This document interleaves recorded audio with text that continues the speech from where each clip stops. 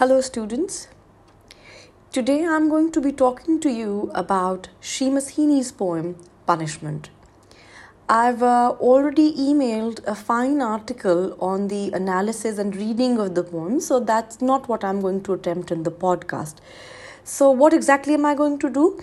I wish to contextualize the poem for you. I wish to offer you a background, a context, a landscape for a better understanding of the poem. The article that I've sent you allows you for a plain reading and understanding of the poem, which is required, of course, first. Moving on to some of the greater ideas that I want you to be conscious of when you're reading Heaney's Punishment. Seamus Heaney is one of the major poets of 20th century, an Irish poet. His poetry is marked for its beauty, for its ethical depth. The poem Punishment is from his anthology North and is considered to be his finest work because it's an anthology in which he put poems that raised fundamental questions about relationship between literature and politics. As a young adult, Heaney witnessed the troubles in Northern Ireland. So what you see in his poetry is an attempt to weave this Irish conflict into a broader historical frame, thereby allowing us, the humans, to embrace the general human condition. One of the critics of Heaney, Carson, when he talks about the poem Punishment, he says that Heaney becomes a laureate of violence, a mythmaker, an anthropologist of ritual killing, an apologist for the situation, and in the last resort, a mystifier. Right. Now, when you look at his poem Punishment, bog is one of the most powerful and memorable symbol. Now, what exactly is a bog? A bog is like a marsh or a moor, like a wet, spongy ground. Now, Heaney looks at bog as a finest symbol of adversity. Now, what is he doing? He is paralleling the violent killings of Northern Ireland with the ritual sacrifices to goddess Earth in the early age settlements.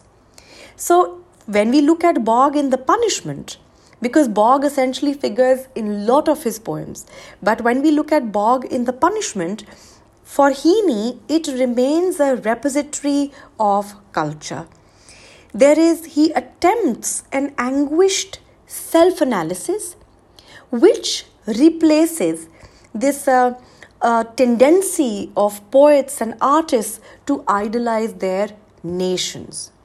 So what the poetic attitude that you find in Punishment is quite complicated. You see that the poet is divided, he is self-critical, and somewhere he is guilt-ridden as well. Now, to understand Punishment, you also like I said before, that he tries to weave the Irish conflict into his work. So why is he doing that? He is doing that so that the complexities of this fight for independence allows him to parallel, to bring together, to link past and present. So this juxtaposition of different but similar historical periods, what is it? How is it helping Heaney? It is helping Heaney to build a universality of the issues that he is exploring. Now, before I move on to some other aspect of Punishment, there is another quote from Heaney's Nobel Prize speech that I want you to understand. He looks at poetry, and I quote, as a journey into the wideness of the world.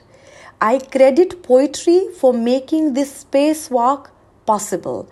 So, right when as a poet, his engagement with poetry emphasizes poetry's travel worthiness, and its local setting. So now let's see, what is punishment offering? In punishment, a girl hanged or dumped in the bog because of the crime of adultery. He is paralleling it with modern day transgressors of the tribal code. You had young Irish Catholic girls who were tarred and feathered for being in relationship with British soldiers by the Irish Revolutionary Army. So what Heaney is able to do is that he establishes this timeless pattern of ever-recurring and inescapable conflicts. So when he looks at the punishments incurred by the victims, he is not looking at them, nor does he want the reader to look at them as fundamentally moral or political acts. He is looking at them as ritual sacrifices. And he is sort of underpinning this endemic violence that is becoming part of his culture and his country. Now, when you look at punishment, you need to understand that he puts brutality right at the center, and he links past and present. He links then and now. He links the history and the modern reality. He links there and here. So essentially, he is pointing out what continues to be right from ancient time to modern time, the cruelty, the brutality that is part of our human civilization. So the bog serves as a central metaphor. It becomes symbolic of this continuation of cruelty, of killing of innocent people throughout human history. He describes the girl to us. The poem is descriptive. He gives us a lot of grotesque detail about the girl. So I will not dwell on that because the article that I have sent you deals with all the detail. But when you look at the last two sentences of the poem, those are very, very important.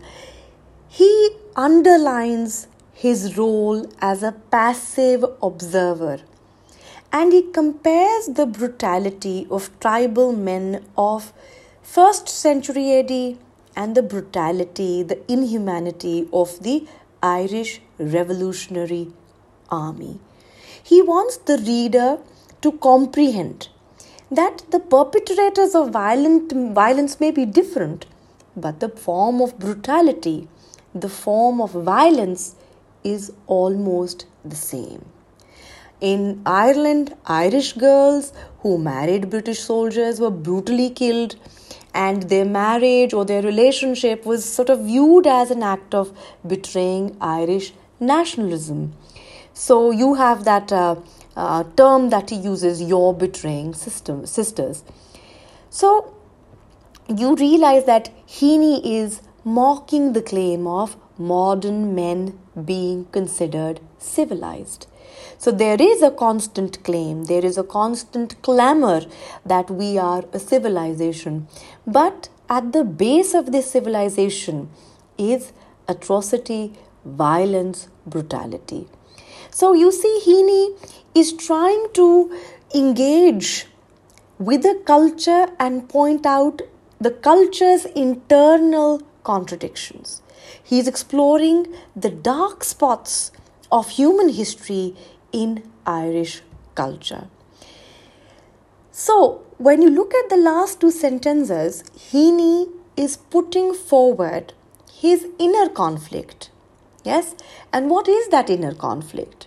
He finds it very difficult to balance this outrage and also this intimate revenge and his passively viewing the whole situation and understanding that he would probably not intervene even at the time the bog body was being buried in the bog. So he's sort of measuring his sense of injustice. So what you do see in punishment is conflicting loyalties, pity and guilt, both private and collective. For Heaney, it becomes imperative that past and present are brought together for all of us to comprehend the contradictions, to chart the trajectory of human history and the violence which is inherent in it. Right? All right, I think I'll stop here. And like I said, if you have any questions and queries, you can WhatsApp those to me and email those to me. Yes, I hope this is helpful. Thank you. Take care.